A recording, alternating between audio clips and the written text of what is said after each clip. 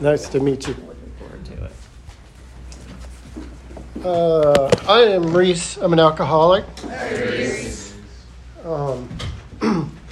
So this is my second time. So I got sober December 8th, 2011, which may sound like a long time. I feel like a baby still. I recorded shared my story once before, and I spent days, trying to craft it on paper, and then I got up here, and the paper was a distraction. I couldn't focus. I have a really pea brain, and I just couldn't do it. So I didn't prepare. I just figured I said a little prayer. I asked for my higher power to give me the words, and so here I am. Earlier today, not too long ago, a couple hours ago, I picked up 9,000 ladybugs that I had ordered, and right before I came here, I put them out in my yard, and they were like crawling all over me. So I still like it feels like it feels like I got ladybugs crawling on me. So if I do this, that's why. So I started drinking.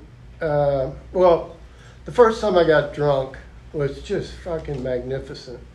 I remember, I don't know, I was 14 maybe. I'd drinking before, but this was the first time it was just out of this world cool. And I remember just experiencing this freedom and just this relief from the pain of being me, for lack of. I was always uncomfortable in my skin.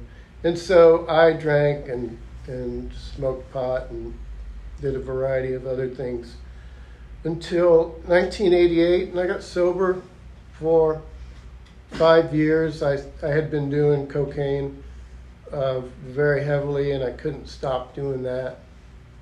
And I remember, so this last time I got sober, it was like a dud, a firecracker that doesn't go off, so, it's not very exciting. But in 1988, I remember I'd bought, and this is Bolden, so I'm going to talk about my drug use.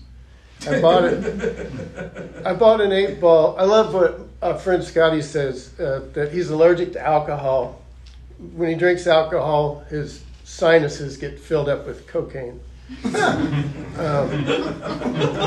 So I had this last night in 1988. It was actually July 3rd, and I'd bought an 8-ball, in College Station, and I was going to Houston, and I figured, I'd find somebody to party with. This was before cell phones, and I didn't find anybody to party with, and so I was doing this 8-ball at home alone, and I remember not being able to look in the mirror at myself. I remember this intense loneliness that I felt. And I think I literally fell to my knees and said, help. And then I saved a little bit of coke for the next morning. I decided I was going to go down and visit my family in Galveston and tell them that I was doing cocaine and I couldn't stop. And so that's what I did. I went down and I got sober July 4th, 1988. Went to my first AA meeting in Houston. It was a bunch of old white men, of which I now, unfortunately, am one. I became that. At some point, we're all going to fucking die, so the world will be a better place. Joke. That was a joke. So it was cool. It was cool. I remember going into the meeting, and I don't remember what happened in the meeting. I was like, yeah, whatever. And I remember leaving the meeting and feeling so good. And I was definitely on a pink cloud. And I drove towards downtown and parked on the side of the freeway and watched the firecrackers. And it was a great fucking beginning to sobriety. And then 30 days later, I was out at a lake with a friend, and he was smoking a joint, and I had no desire to smoke. But suddenly, I just took the joint and smoked. And what it felt like was like a glass dome just coming out of the sky, going right around me. And just instantly, I felt this isolation again, and just this aloneness that I was so familiar with, being alone and lonely around people, even in crowds. I always felt like I was on the outside looking in. And that was comfortable for me because I was terrified of people. And I stayed sober for 5 years. I went back to school. I got my degree in theater. And then me and my girlfriend broke up. We moved back from Chicago to Houston and College Station. And I remember driving to College Station, and like halfway there, I was like, you know, I was thinking of these old days. I drank a lot in Bryan College Station, and we had good old times, you know, fun times. So I was driving up, and I was thinking about those fun times. I pulled over in Navasota and got a couple of big boys, and got to College Station drunk, and that was the end of that. So then I forgot about AA for almost 20 years. Just never occurred to me. And in that time, I just kept going. I didn't do cocaine anymore very much. And I'd like to say I didn't do it anymore, but that would not be honest. But I wasn't a coke addict anymore.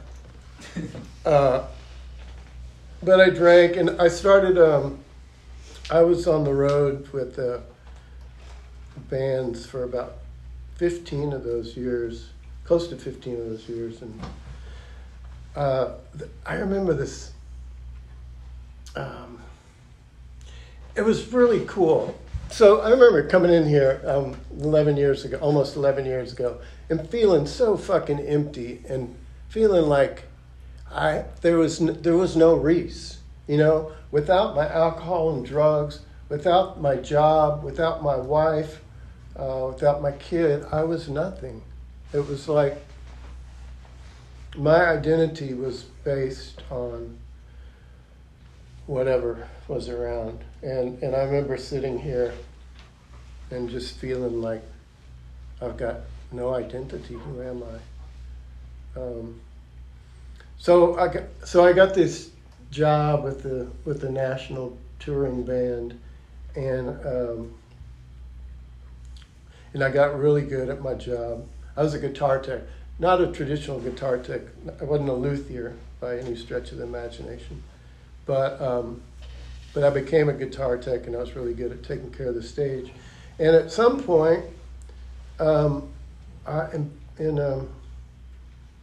Athens, I went into a resale shop, and I bought a pleated black miniskirt, and I wore that with a black mock neck long sleeve shirt, and I found some black heels, and it was like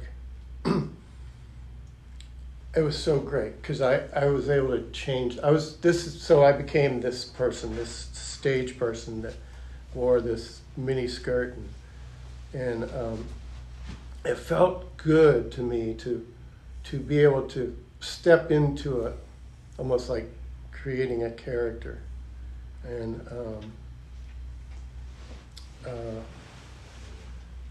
I found that I really enjoyed doing that. And like I would look for excuses, like Halloween, I would dress up like a woman. It was just fun. And I remember my girlfriend in College Station lived in a dorm, and there were no boys allowed. So I dressed up like a woman, and we just walked right in. But before doing that, we went into the Dixie Chicken, which is, so there's Dudley's Draw, and that's all the hippies, misfits, Dudley's. That's where I lived. And the Chicken, which was Cowboys, of which I was not. But I walked in dressed up like a woman and was flirting with these cowboys and freaking them out. And that was fun. But the idea of, so working for that band, I created, I felt like I was somebody. I was doing something important. It was, it was good. And I never smoked pot before the show because my job was really like, I had like 12 guitars for 2 guitar players and a bass player that I had to, and some of them were acoustic, and it's a motherfucker tuning an acoustic guitar in a loud show. But I finally figured out how to do it. So I didn't smoke and I didn't drink before the show because I wanted to be like good. And then somewhere through the show, when everything was going smooth, I'd start smoking pot. And then I knew that the last 2 songs, I could get a gin and tonic. If I started before then, I'd be fucked up after those 2 songs. And I remember I would get so angry if I couldn't get my gin and tonic. I remember also, the other thing about, being on tour, we sent out a rider and, this is what we asked for. We asked for 2 stagehands and we asked for this and that. And inevitably we'd get to the venue and that wouldn't be there. And I would just get so pissed and so wound up and like, where's our fucking loaders, and it was really, I wanted to fucking control my job. I mean, I was a stage manager, so I wanted to fucking control it. And when things didn't go my way, I wasn't happy. Later on, I worked for this tour manager. He was so mellow, and he just took everything as it came. And I really regretted that I spent my time out there, not getting my way, and being a baby about it.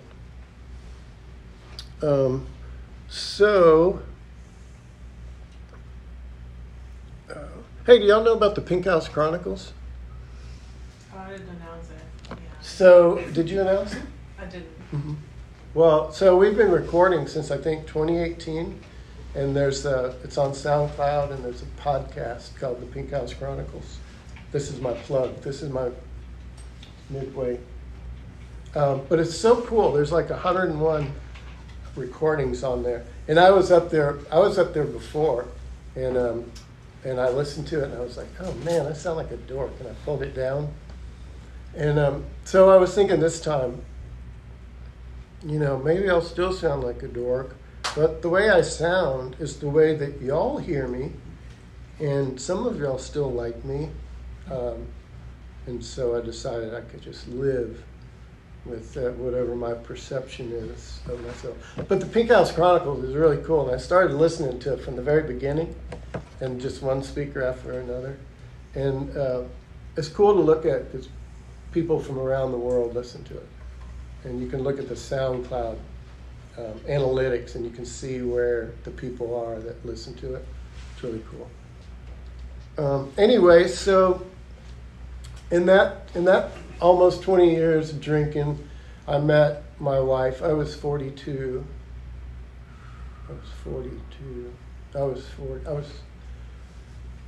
She was 19, so I was 40, 21 years.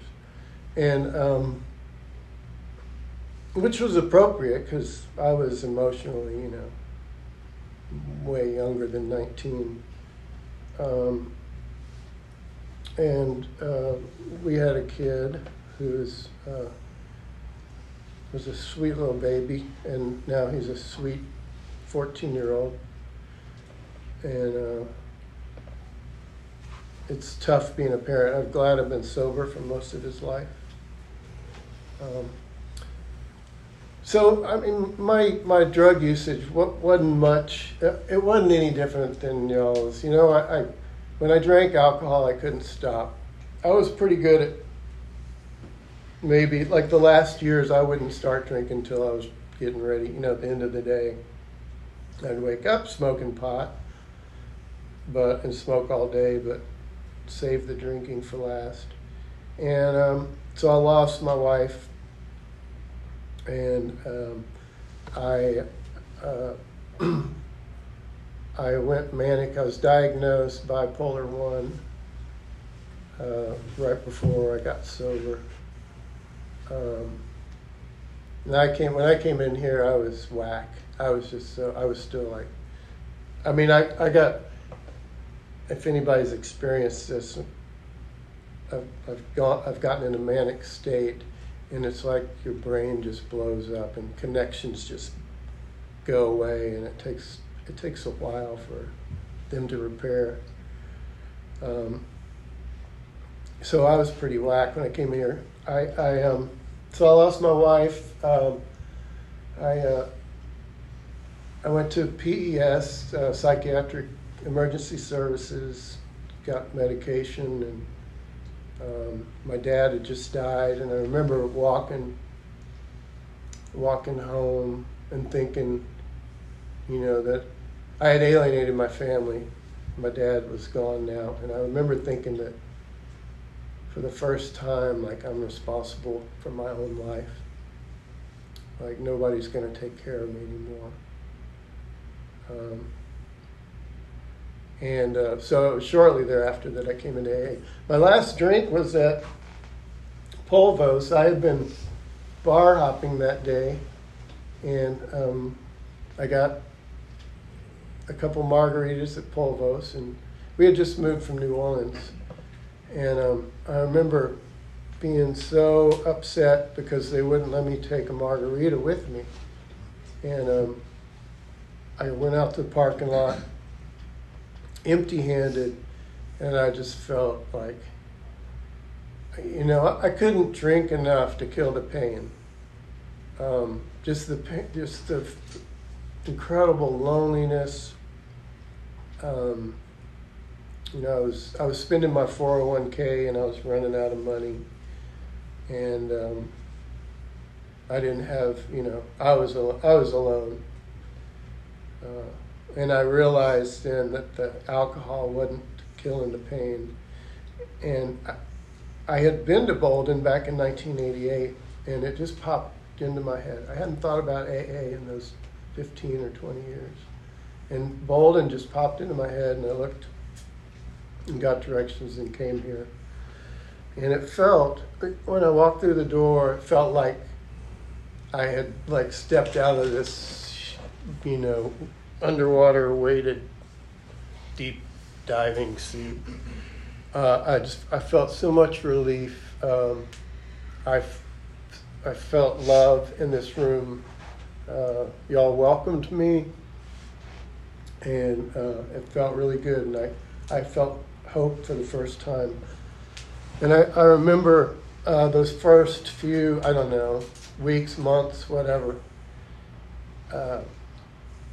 I wanted to share, and I would share, but when I would share, it felt like something inside of me was just going to explode out, and it was scary, and I'd shake, and it felt like this monster was just going to burst out. And that finally went away.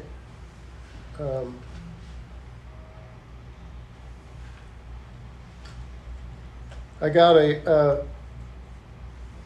at one point, after a meeting, a man came up to me and grabbed my shoulder, and he grabbed Jim Jim's Cooley's shoulder and said, "Reece, this is your sponsor, Jim."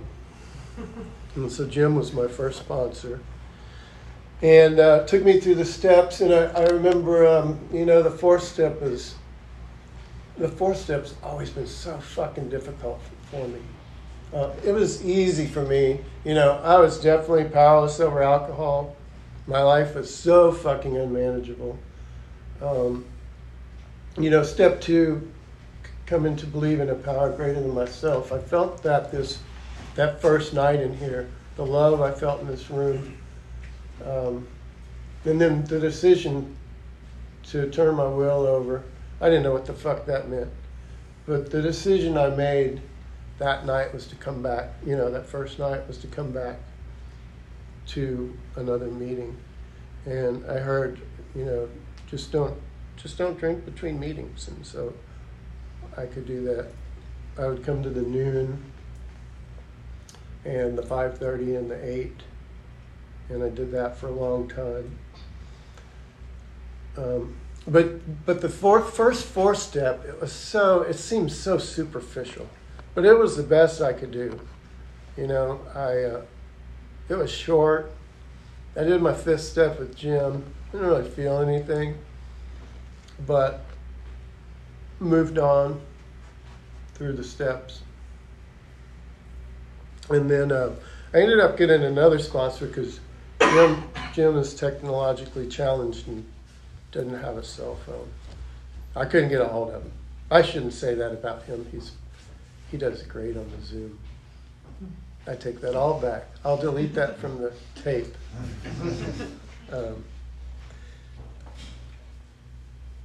But and I've had the opportunity to do a couple more 4 steps.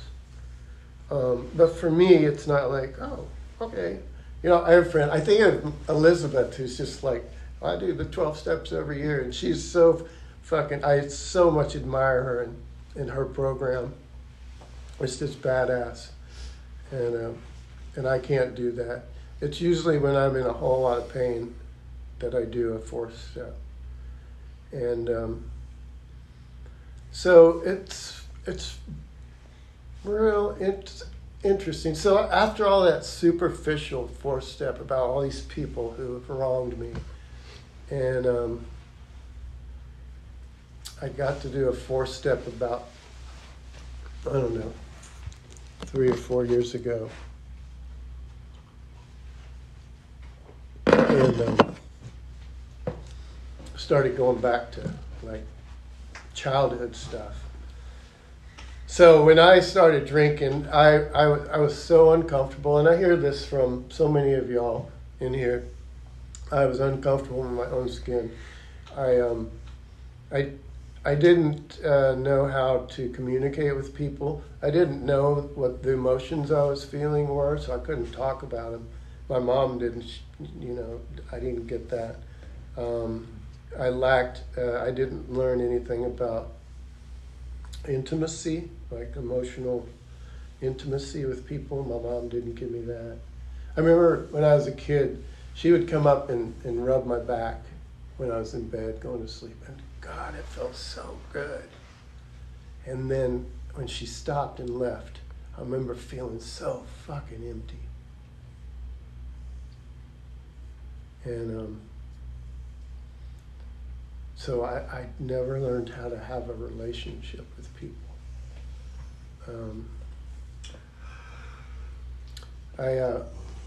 I was terrified of girls. I had a crush on this girl growing up. She was a good friend of my next door neighbor, Patty's, and but I was just too terrified. And I remember Patty and Chris making fun of me. They did the Reece Simone, I was sitting in a tree, and that just freaked me out, man. I was like, that was more than I could handle because I didn't know what that meant. It was like, so I was terrified of women. And I told my cousin, just this year, I think, that I had a crush on Mona. And Mona is a good friend of my cousin. My cousin immediately called Mona and said, hey, that Reece had a crush on you way back then. And Mona said, well, I had a crush on him too. And my cousin told me that, and I'm like, fuck. But yeah, so I was terrified. I was terrified of people. I was terrified of women. I witnessed. God, this is so sad. I hate to even bring it up, but in second grade, we were walking home from school, me and Patty, and there was a new girl, and in town, and this was at the beginning of the school year, and we were teasing her. And we were walking home, and I remember she was riding her bike, and I remember looking at her, and she was like looking at us and riding her bike across the street, and a car hit her and killed her. And I remember Patty saying, "Oh, don't tell anybody about this. They won't let us ride our bikes to school." And then I remember later that night, my mom telling me that the girl had died. But that was it. I don't remember any kind of grief counseling, nobody helped me process that. And this 4 years ago or whatever, I was talking about something. Yeah, I went over to my brother's to cry about something, and I said one sentence about it was some person that I was boo-hooing about, and the next thing out of my mouth was about Susan, this little girl that got killed. And what I remembered, that was second grade. I remember in 8th and 7th grade, me and my buddy who lived on Broken Bow made a Molotov cocktail, and he lit it, and I threw it across the street, and it landed on the other side of the street and blew up and made a fire. The connection I made 4 years ago was where that Molotov cocktail landed was exactly the spot that I was walking, looking at this girl, and she got hit. And what I read into that is that I've like punished myself my whole life. You know, I felt guilty. I felt responsible for this little girl's death, and I've taken it out on me. And so it seems like the longer I stay in here, the further back in time I go. Another thing, my mom and I almost died at my birth. The placenta was over the birth canal, and so when she went into labor, she started bleeding to death, and then this explains a lot. I was deprived of oxygen. I think there's a little part of my brain that just is inactive, and that's the part that I call the pea brain. But so that was pretty traumatic, and it must have been a big deal. And then when they brought me home, my 6-year-old brother said, "Oh, is that it?" And my mom would tell this story at every birthday I had. She would tell this story of, her bringing me home and Neil saying, "Oh, is that it?" And it was just a funny thing, But what I learned, being in here after some 4 steps, is the message that I got was that I was less than expected. And I grew up being less than expected, By the time my siblings had left, I had 3 siblings. Sister was 10 years older, and my brother Chris 8, and Neil was 6 years older than me. And so I was the baby. But when they left, my parents didn't give a shit about parenting. I could do whatever the fuck I wanted. And what I've learned is that's not good for a kid. To have no boundaries, there's a real terror and fear that comes along with that. And anyway, so I drank because I didn't feel good inside, and drinking made me feel better until it didn't. And so I got to take a breath. The cool thing about somewhere along the process of uploading this tape, I don't remember which program it is, but it takes out the gaps. So I could be silent for a while, but nobody will ever know that.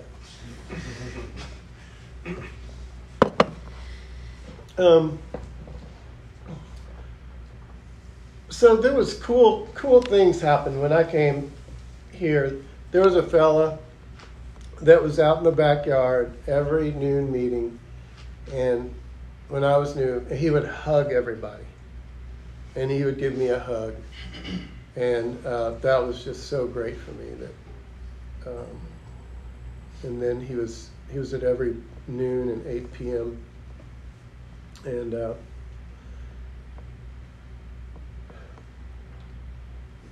yeah. It's been slow, So I came in here without an identity, and what I've found is that I've discover myself in you. When you share about whatever's going on,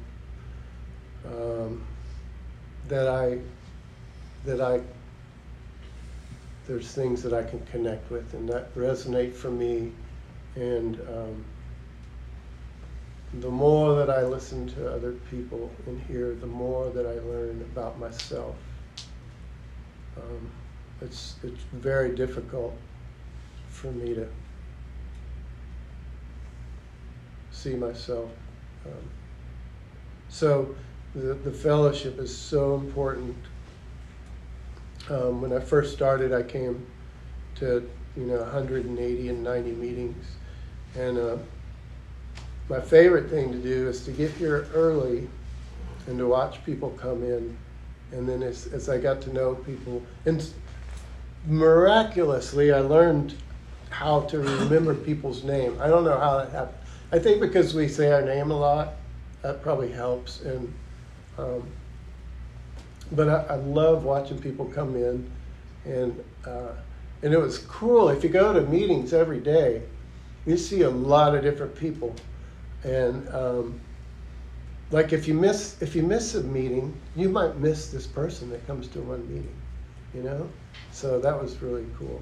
And I remember early in my sobriety, I was on whatever bipolar medication and shit, and I would lay down in bed at night, and I would, trying to go to sleep, I would think of this room, and I'd start thinking. I'd go down the row and think of y'all, think of the people, and just feel all warm and fuzzy inside. So it was real important to. So people ask me to do stuff around here, pick up cigarette butts, make coffee, wash the coffee cups. Washing the coffee cups is a cool gig because you can literally meet people as they go out. And it wasn't so scary anymore for me to say, hey, I'm Reece, and reach out my hand.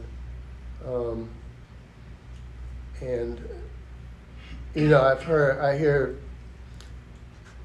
people tell me that, they remember back that I had reached out my hand to them, and that's really a cool thing when somebody tells you how you help them. And there's a number of those people for me that reached out to me. So the fellowship is so important.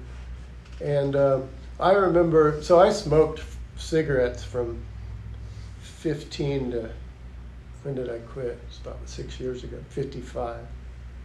That's a fucking long time. How many years is that? 40. But thank God I did, because I was so uncomfortable around people. We had a little group, our litter mates, and we would go to what was that place down there, Barton Springs, the coffee shop. We would go out to these places, and I remember just feeling, these are my friends, but I feel so uncomfortable. I was real slow at conversation. You know, when people were talking about something, I'd be like responding to that about 2 minutes down the line, and they were off to somewhere else, on something else. There was a Saturday Night Live skit about that, which really resonated with me. But it was awkward and scary, but I did it. And I remember feeling I could go out back and smoke, because, God, how would you just go out back and just stand there? How uncomfortable is that? But what I learned is that I can go out and I can stand there by myself, and I can look for somebody else that's standing by themselves, and then go introduce myself.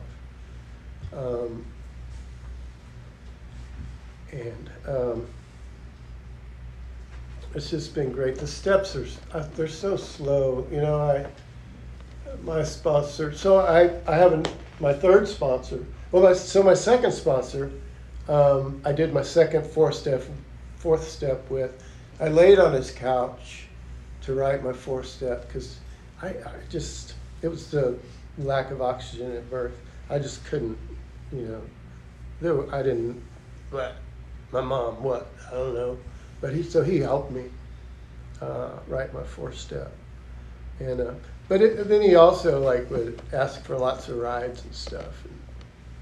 And it got to be. And then I told him about this girl that I was interested in. And he fucking told people. And it got back to that girl. And I remember walking up the driveway here, and she comes storming out, just like, oh my God. It was like, what? So I fired him. And I got my current sponsor, who I really admire. Y'all told me to look for people that have what I want, and my current sponsor is the coolest cat, and seems so mellow and so level-headed, and the way he sponsors is you meet him at his house at a certain time each week. And that has been so great for me to be accountable to him, to write that in my calendar. You know, every week it's the same, and it's been great. I go in there, you know, sometimes, and nothing happening. We talk about engines or whatever, and then sometimes I have some, you know, important step work to do. And we do that. My other sponsors were like, yeah, let's get together, let's try to meet up, you know, Wednesday. Okay, yeah. And then Wednesday rolls around, and it's like, oh, yeah, now, how about like Saturday? You know, it's just put it off. It's really cool for me to have that set appointment. And this was probably the first person that I began to have an emotional intimacy with. You know, I know that the intimacy begins with expressing honestly what's inside of us. To open up, and this is who I am, this is what I think, this is how I feel. And it's been long and hard, you know, and I trust him, and I was always like, you know, with people. I so wanted to be with people. I wanted to be with people. I needed people. I was so terrified. So it's like, you know, come close, stay away. You know, and I remember talking about how I'd keep people at arm's length, and then over the years I felt like, you know, my elbows were bending a little bit more.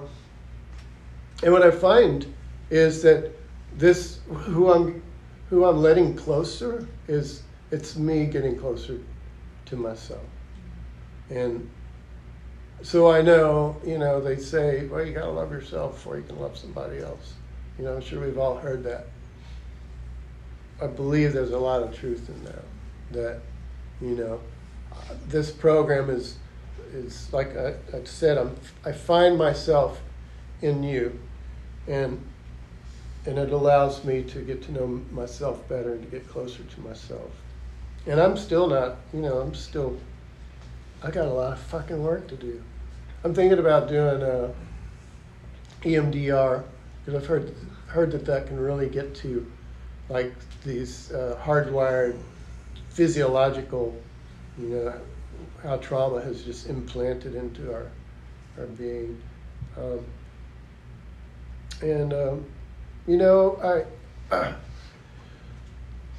AA, working with this program, there's lots of things out there. There's the EMDR, I do therapy. I think I'm going to find a therapist. But I don't, like, my old therapist retired, and she just had big shoes that this one's not filling. But there's all kinds of things in life. There's, work, people go back to school, all of these great things that people do. And for me, and I think for a lot of us, the foundation underneath all of that is this fellowship, this program, these steps. It's learning how to live this life one day at a time, in practicing these principles in all our affairs to the best of our ability. And what sucks about this program is that I got to come for the rest of my life.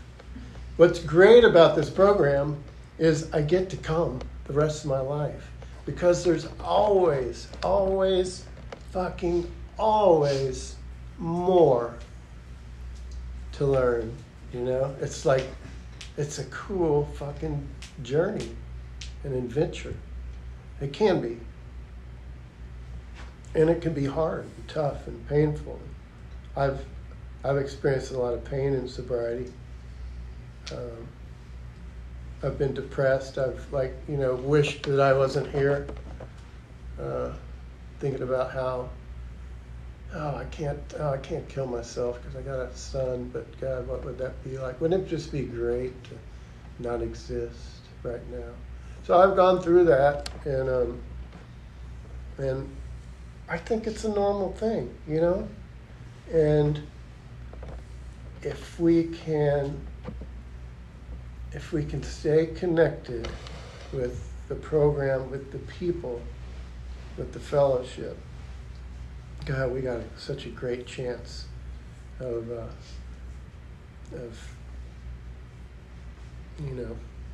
staying alive and having it be okay, and sometimes even good. I've experienced joy in sobriety. And I remember, just these odd times, like sticking my hands in the earth, maybe gardening or something, and just feeling this sensation of joy. And it's like, wow, that's fucking great. Is it really 10 till?